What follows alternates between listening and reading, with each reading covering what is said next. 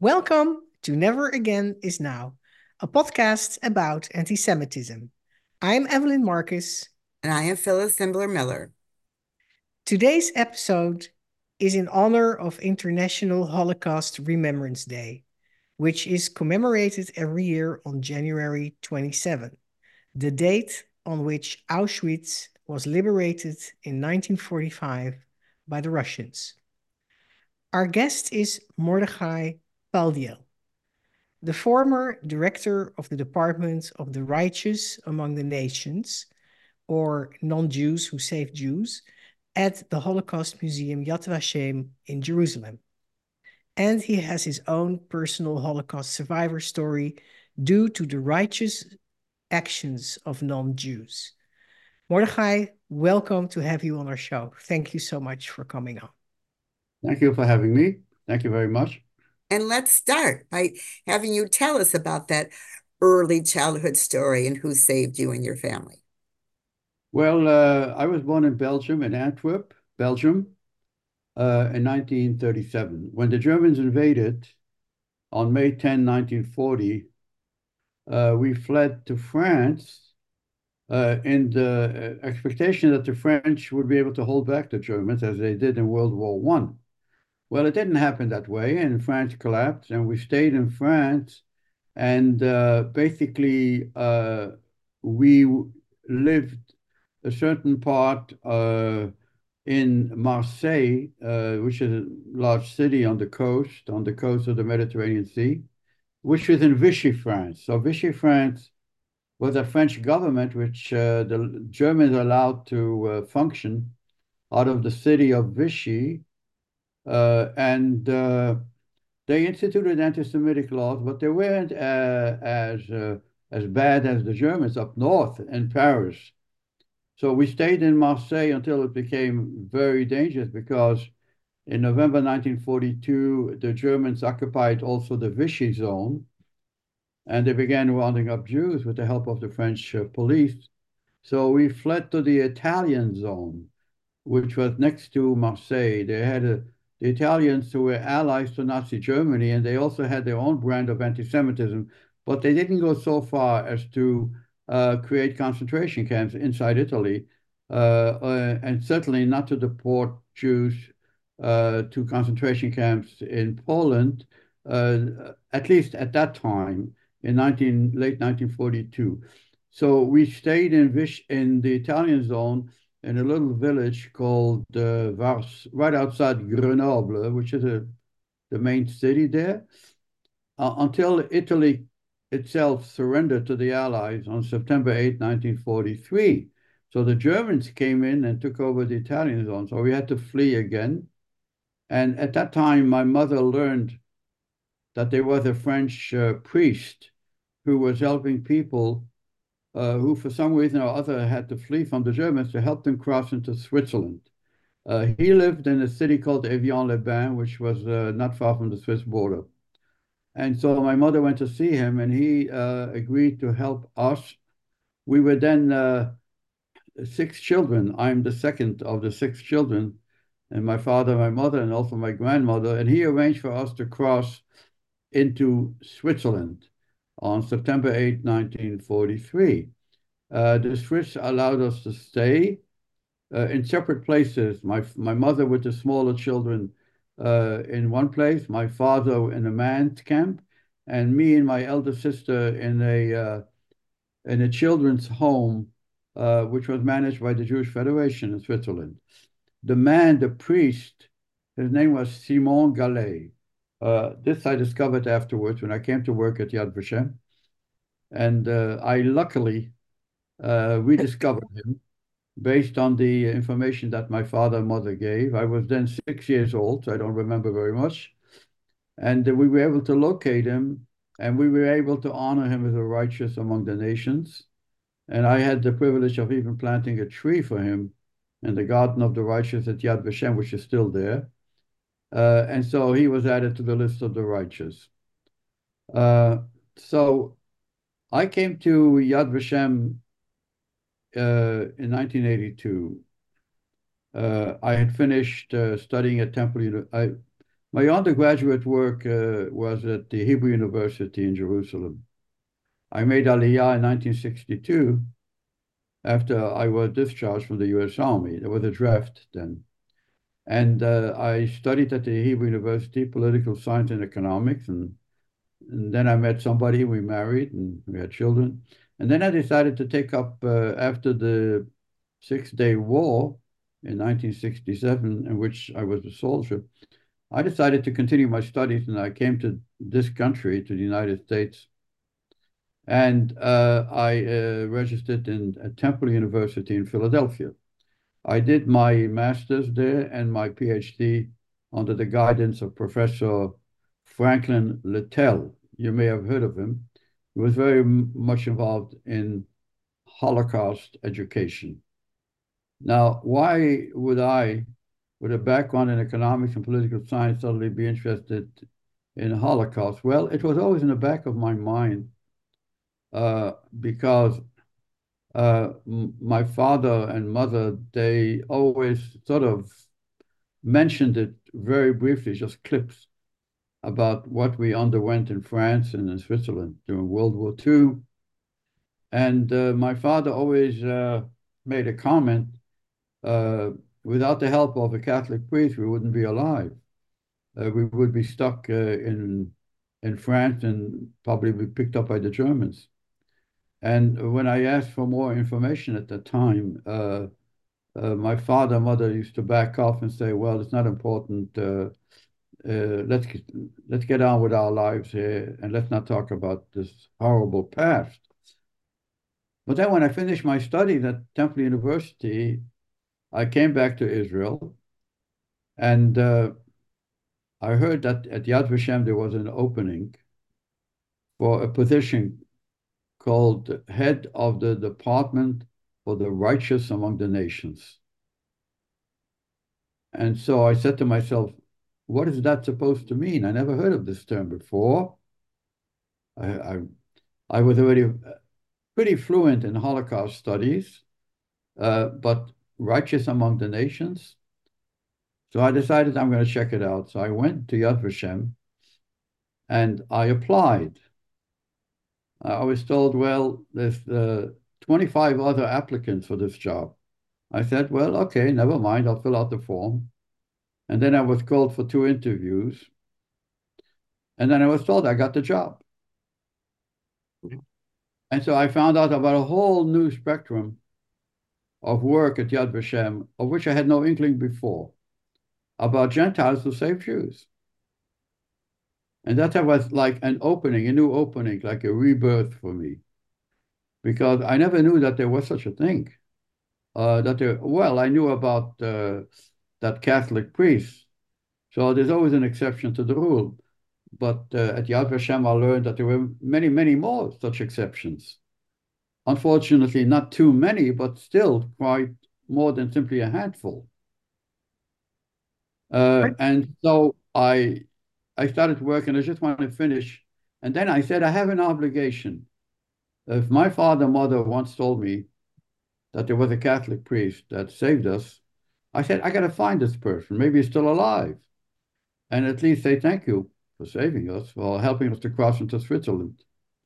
Uh, and It's a long story how I found him. But I found him, he was in a Catholic home. He had retired.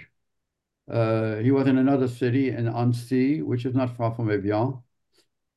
And I corresponded with him. And I got my mother's and father's testimony, and we honored him at Yad Vashem as a righteous among the nations. How was it for you to meet him and say thank you in person? Well, it was very moving for me. I learned that he had helped other persons too. We were not the only Jewish persons. He had helped Jewish and other persons who had a reason to flee from the Germans for whatever, either racial reasons or political reasons. I was glad I found him still alive, and he died a few years afterwards. And he was a very lovable, friendly person. And he was also glad that he had found me, and he had found my mother and father were in Brooklyn, and I was in Israel at Yad Vashem in Israel, and he was in France. But I caught a plane and I went to see him personally because I have photos of me and him, Yeah. and I gave him the in a ceremony which was hosted by the Israeli ambassador in France.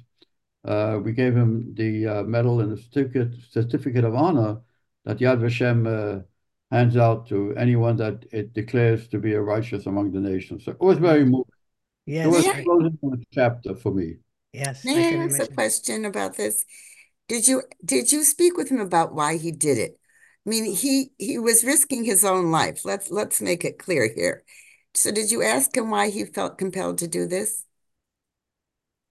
No, I did not ask him, but in one of his letters to me, he said, I'm not the only one who helped. I had some colleagues I helped, and they were caught and they were sent to concentration camps, and some did not return. And he said, I was lucky. I was not caught, or I was not identified. I never asked him, not at the ceremony. This is a topic that we discussed that among historians, among psychiatrists, among sociologists. Uh, I I didn't ask him, and I'm not sorry that I didn't ask him, because I, uh, as I worked at Yad Vashem, and I received the stories of hundreds and hundreds of others who helped Jews, uh, whether it was in Poland and in Italy and France and Belgium, Holland, they themselves sometimes stated why they did it. And all of them gave different types of answers. Some of them gave religious answers, like it was a Christian duty. Some of them they said that they felt that every person has a right to live, whether you like that person or not. And no one can can arbitrarily decide who has the right to exist and who has the right not to exist. And therefore, uh, I decided if I could help out. I also found out something which did not appear in the literature, that most of the people who helped Jews, uh, they didn't take the initiative. They didn't go out and look for Jews to help, but it's the Jews who came to them and asked for help. In Interesting. most cases, of course, there are exceptional cases, but in most cases, it's the Jew who asked someone, like in my case, we asked that priest or someone that they knew from before, and they said, "Can you help me?" And that person uh, answered in the positive. But I have to warn that there were also cases where the help was declined, was rejected for a host of reasons.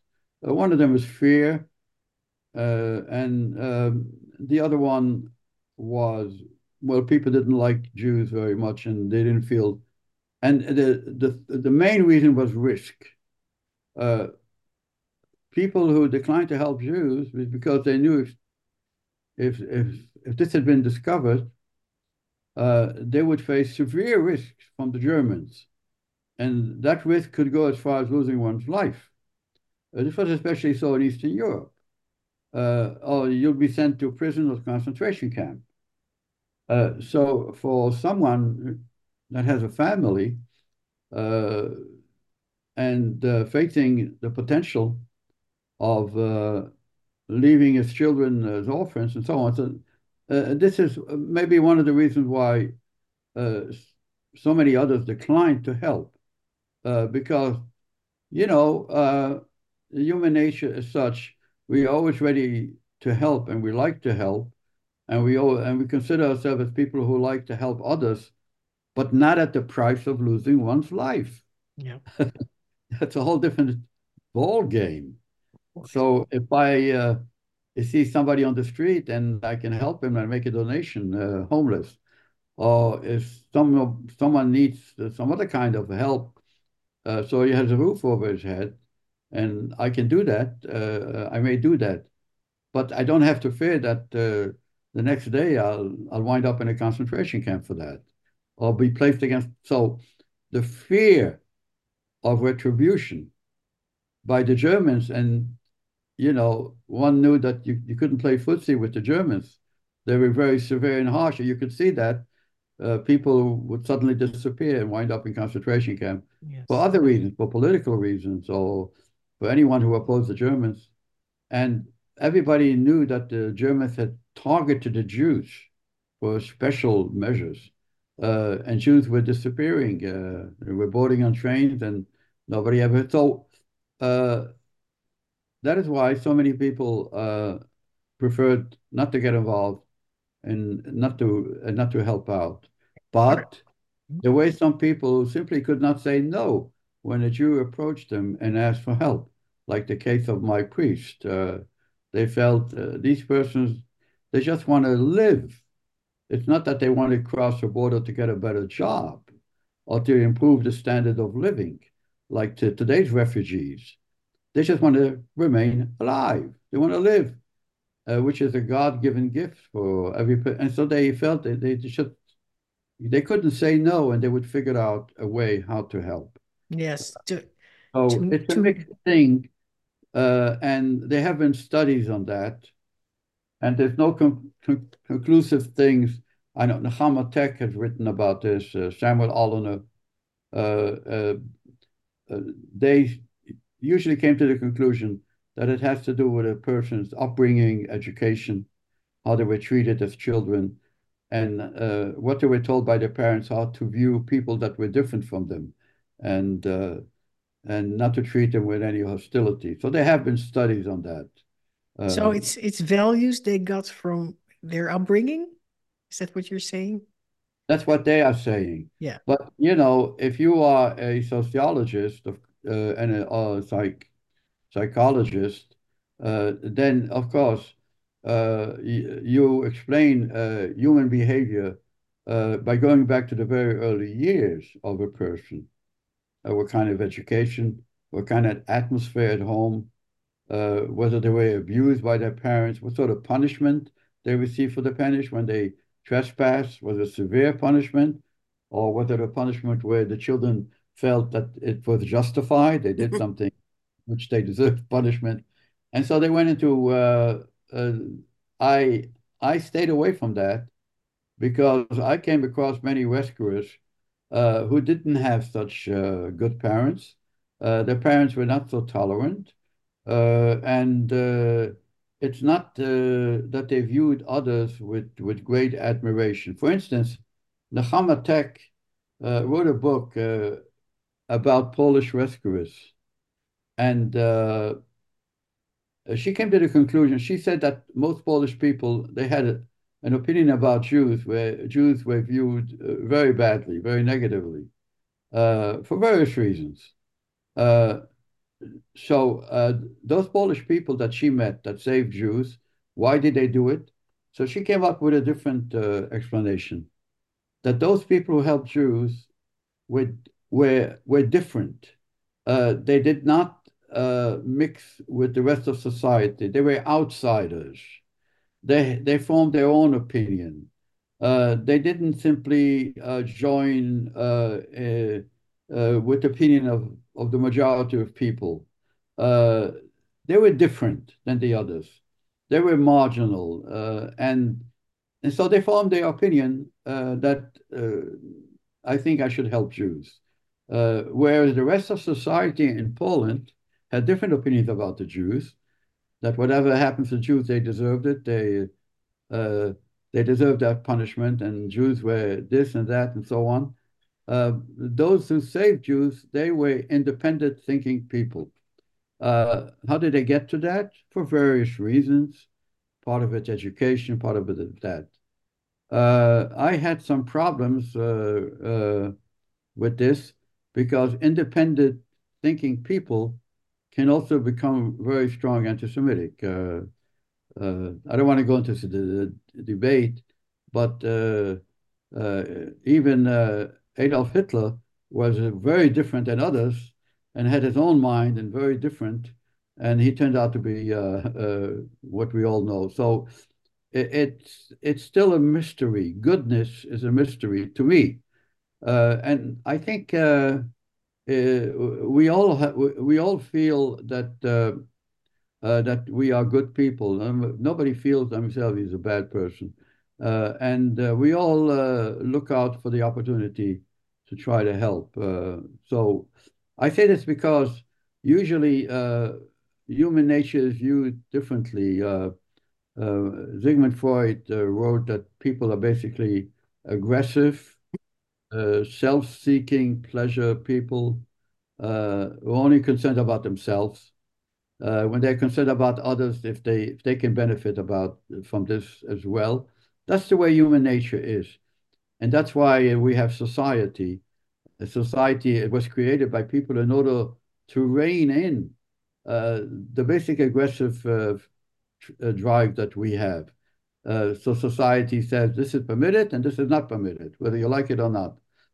That's his estimation. There's a lot of philosophers who join in this thinking. But I found out that many of these rescuers, they were able to if they had any aggressive feeling, they were able to control it, and the goodness came out of them, the altruism, and they Yep. took a tremendous risk and for which they did not profit in any way.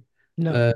Uh, they when a Polish person took a Jew into his home and he hid him, it's not because he knew that after the war he was going to be hailed and celebrated by society. On the contrary, society may think of him as a fool and an idiot that he would risk his life for a Jew. Yeah. And not because he felt that Yad Vashem was going to give him a medal. Yad Vashem did not exist yet.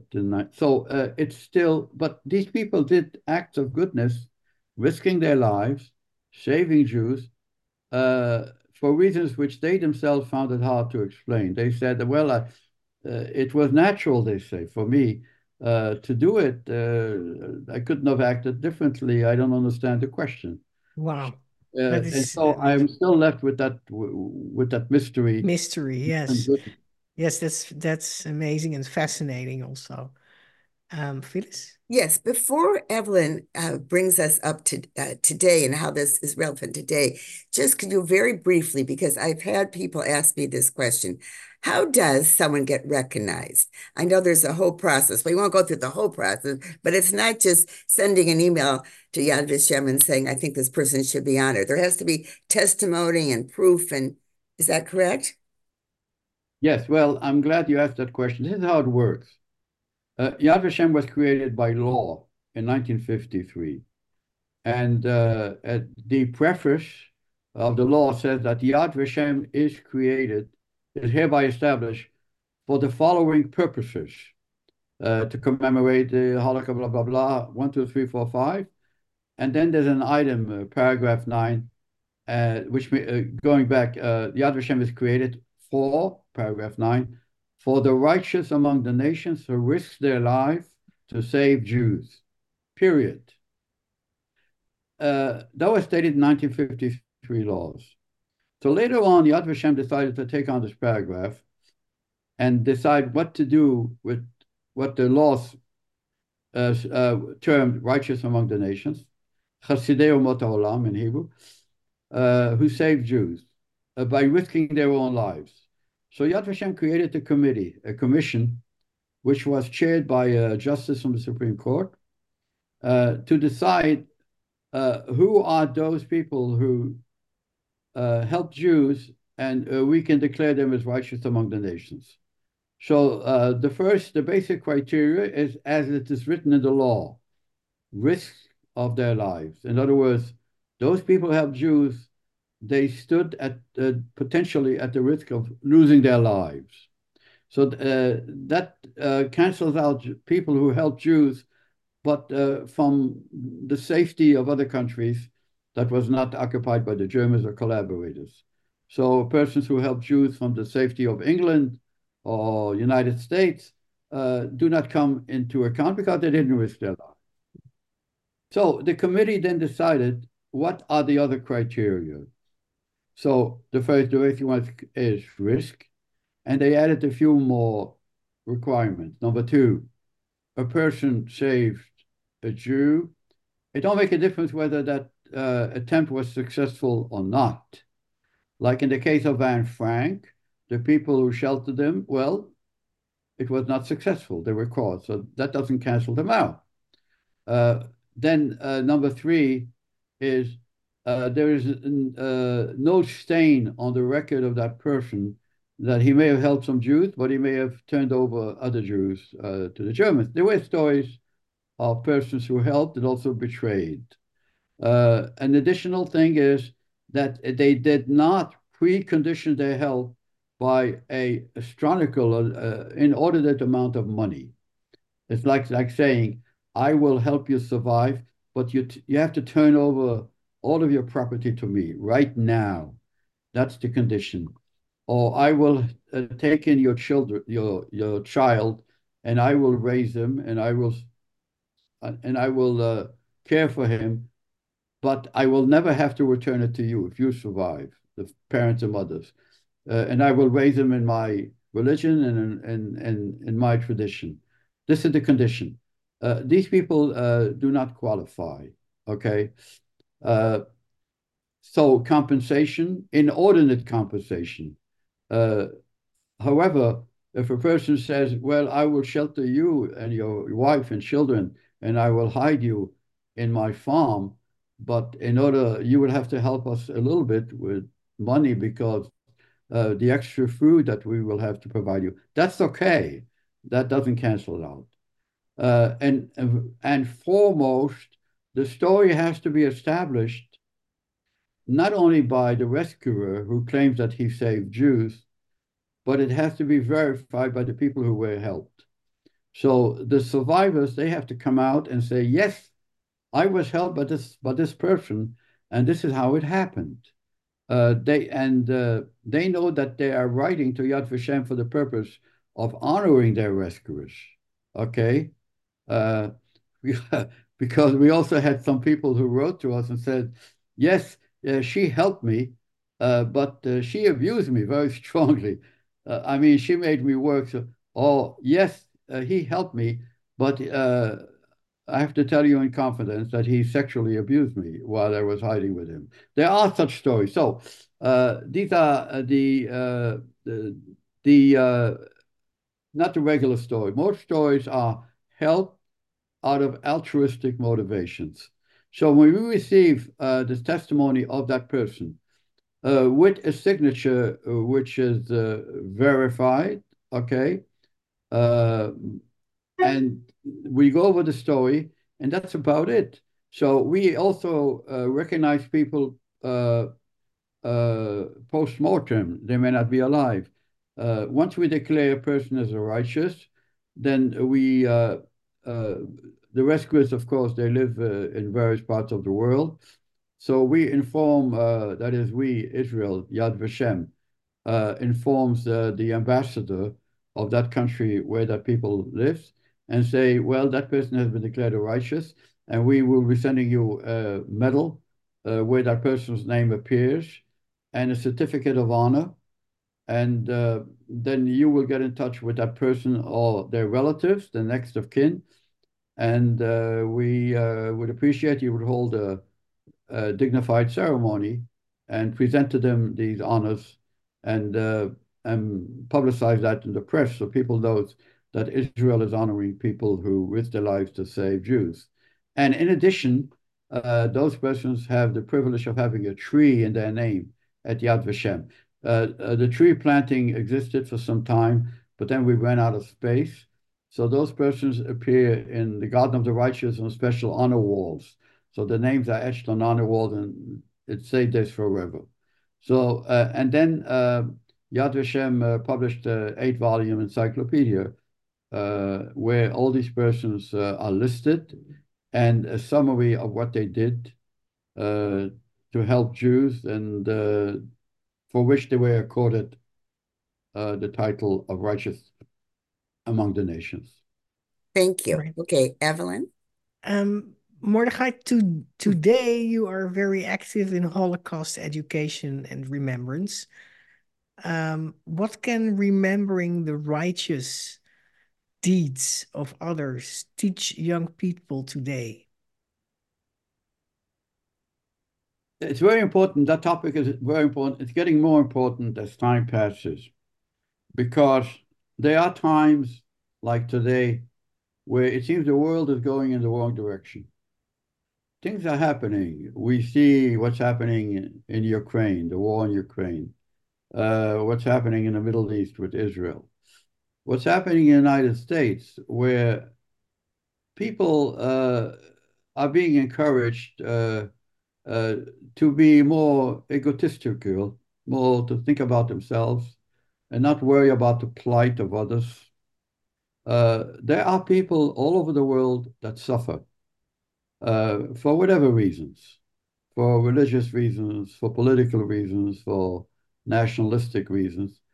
And there are people, innocent people, who, as a result of that, suffer. And the teaching, we Jews, we have a Bible, and the Bible urges us that to think about other people's suffering and try to alleviate their suffering as much as we can and to help them out. So that doesn't mean that we have to risk our lives for that, like the righteous Gentiles.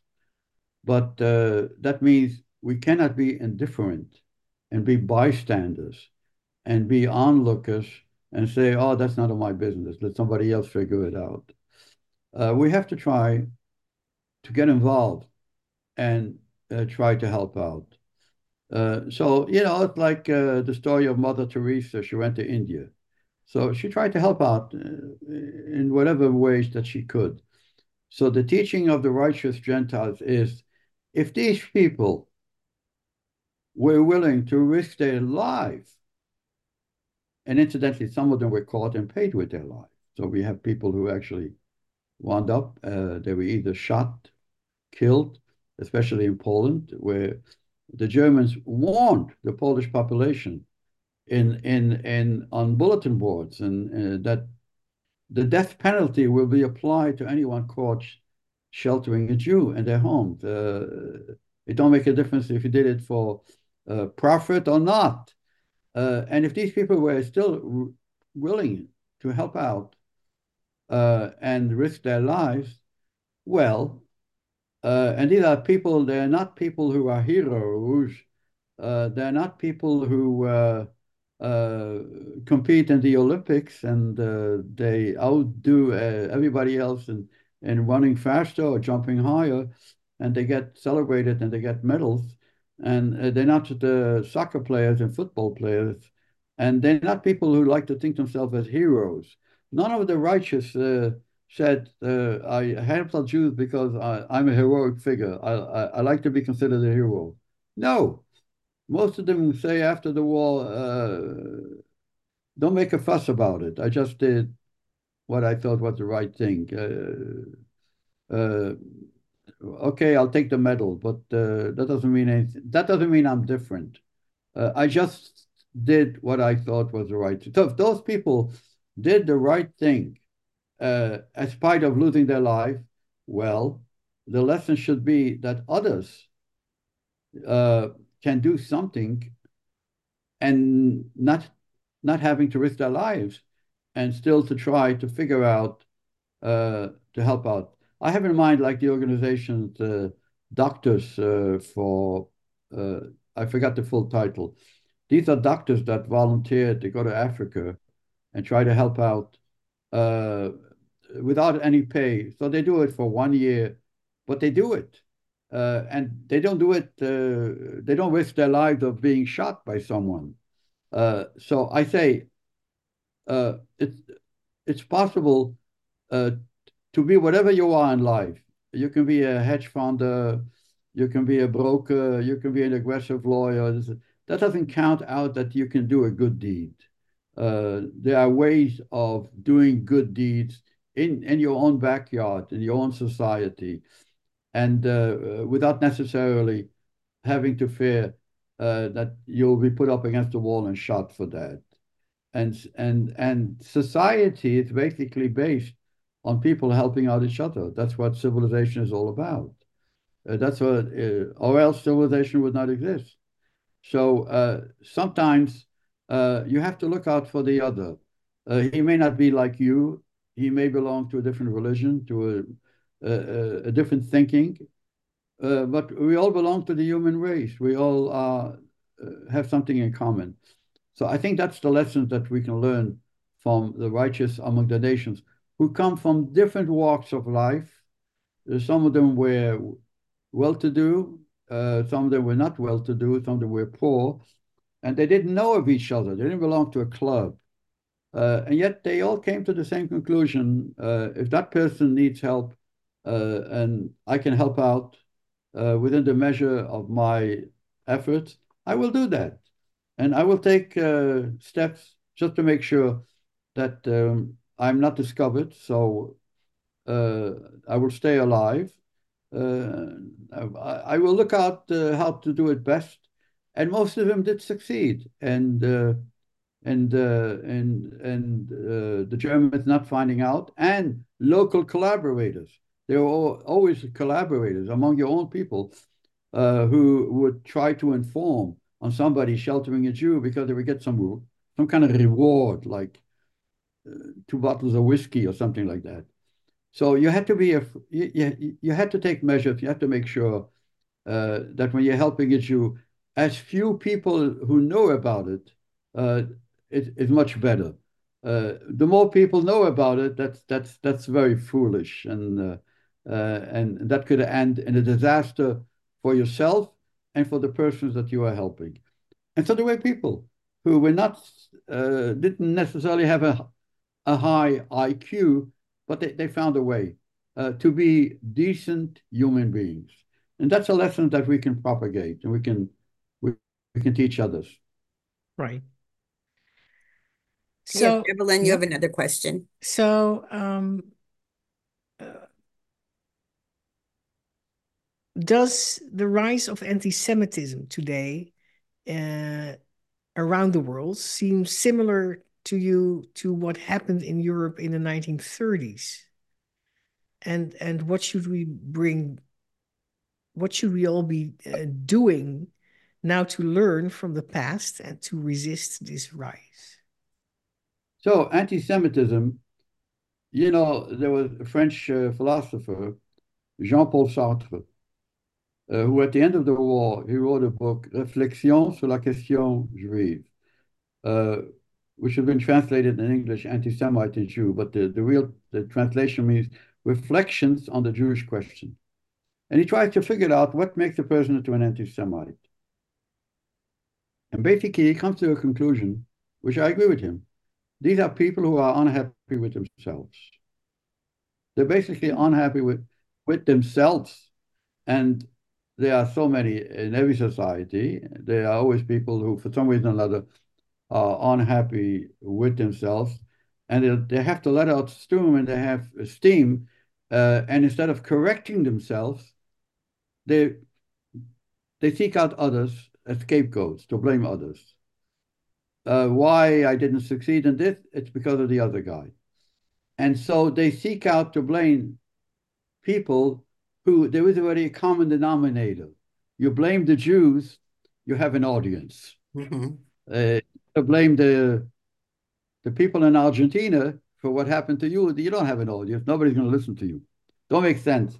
But if you blame the Jews because it already has a history of anti-Semitism, so at least people will listen to you, and you're going to let out steam. Well, Jean-Paul Sartre was a socialist, and he said the solution to that is to establish a socialist society where there's not going to be big differences in wealth and so on, and more people will be happy in that society, and that's going to resolve anti-Semitism. I don't, I don't think that he has found the solution to that, because we found out that there was as much anti-Semitism and socialism in the Soviet Union and other than elsewhere. But anyway, uh, anti-Semitism is a mental disease. It crops up especially at times when society is changing, when there are transformation, when there are great changes in society. It's people most. If you check the anti-Semites, the most vulnerable anti-Semites, are people who are unhappy with themselves, that something has happened in their life. They're not happy with themselves. Let's put it that way. And so I'm a little bit pessimistic. We will always have anti-Semitism with us. It'll never completely disappear. There were times when it'll be dormant. Mhm. It'll be dormant when society is happy with itself. Like after World War II, like in the 50s and 60s and 70s and 80s, you didn't hear that much about anti-Semitism. But now, when there's the societies and upheavals, even here in the United States, things are changing. People are wondering what's happening to this country. Where are we heading? Uh, Recently, a man became president who may again become president, and he has opened the Pandora box. And a lot of people feel free to express themselves in whatever way. So, my message, what I say is anti Semitism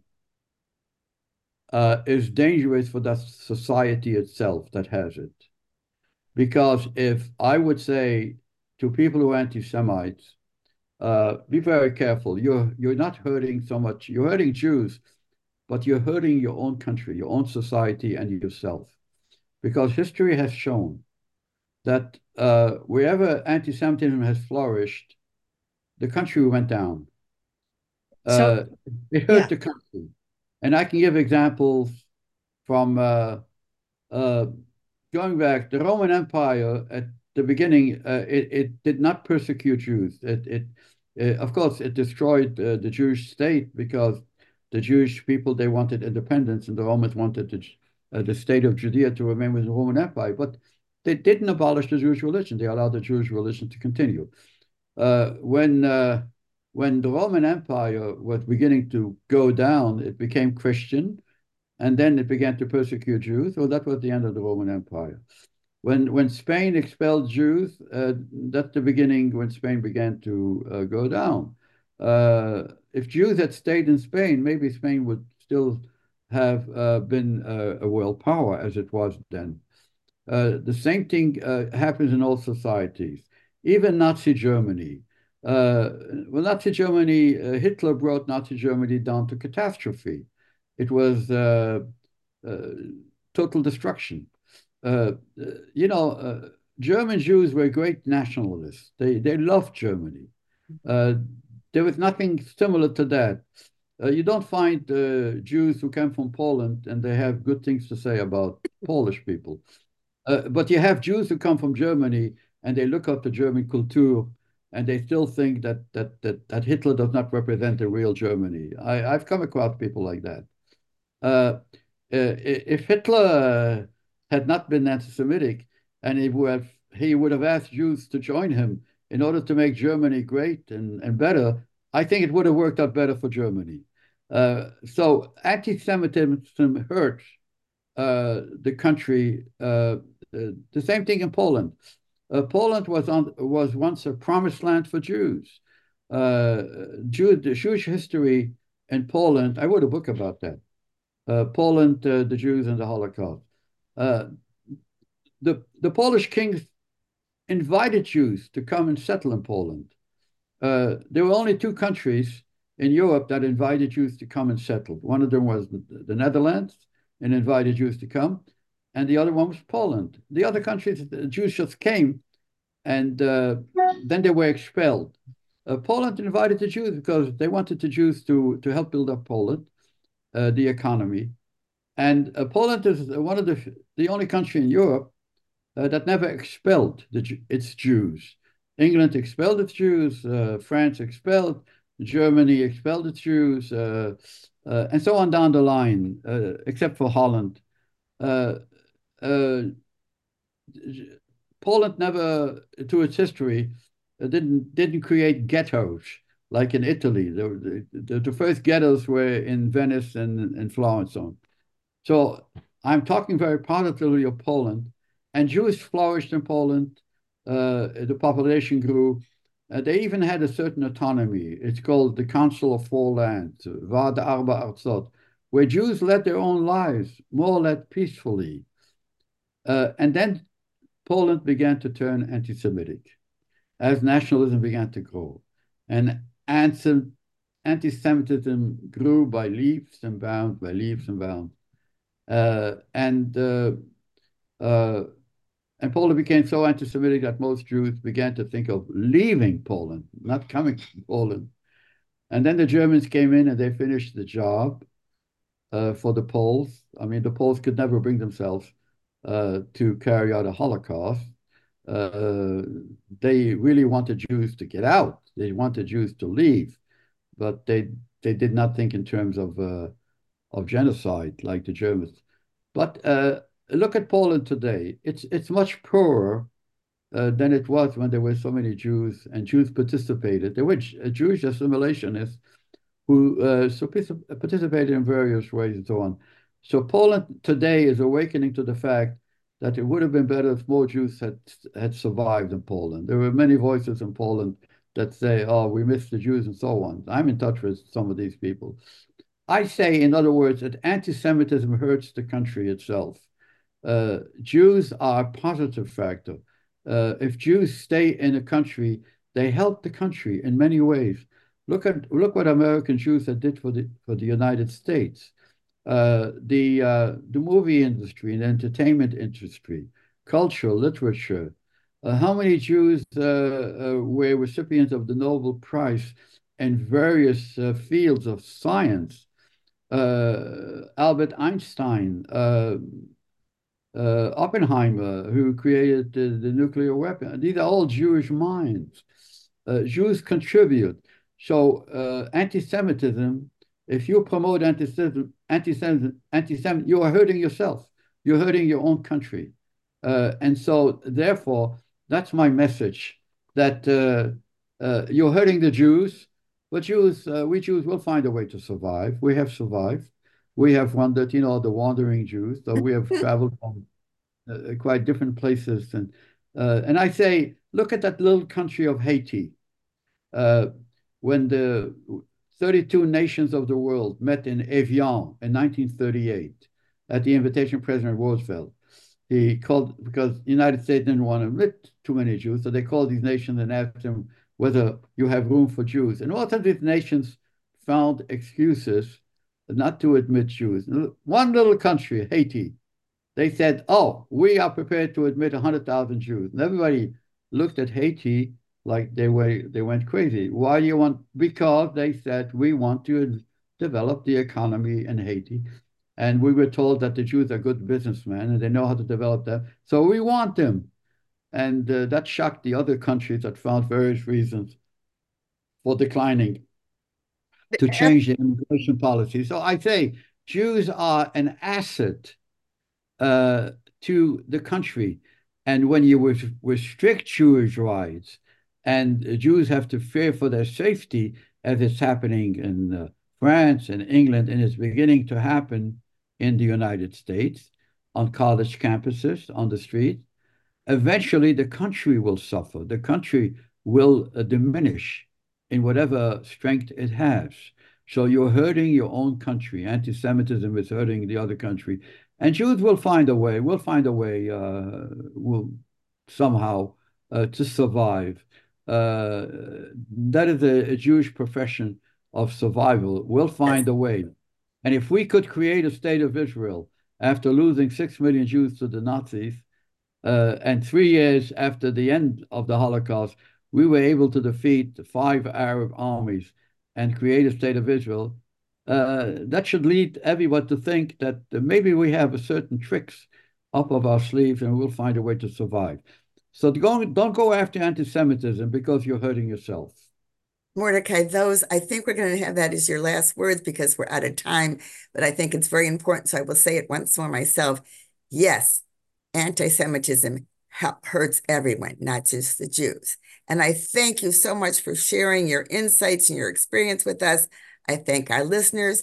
For those of you who want to know more about Evelyn and myself and our work, you can go to Never Again Is Now podcast on YouTube, Spotify, and Apple Podcasts. And please, as we end every episode, we say, speak up against anti-Semitism and all hate.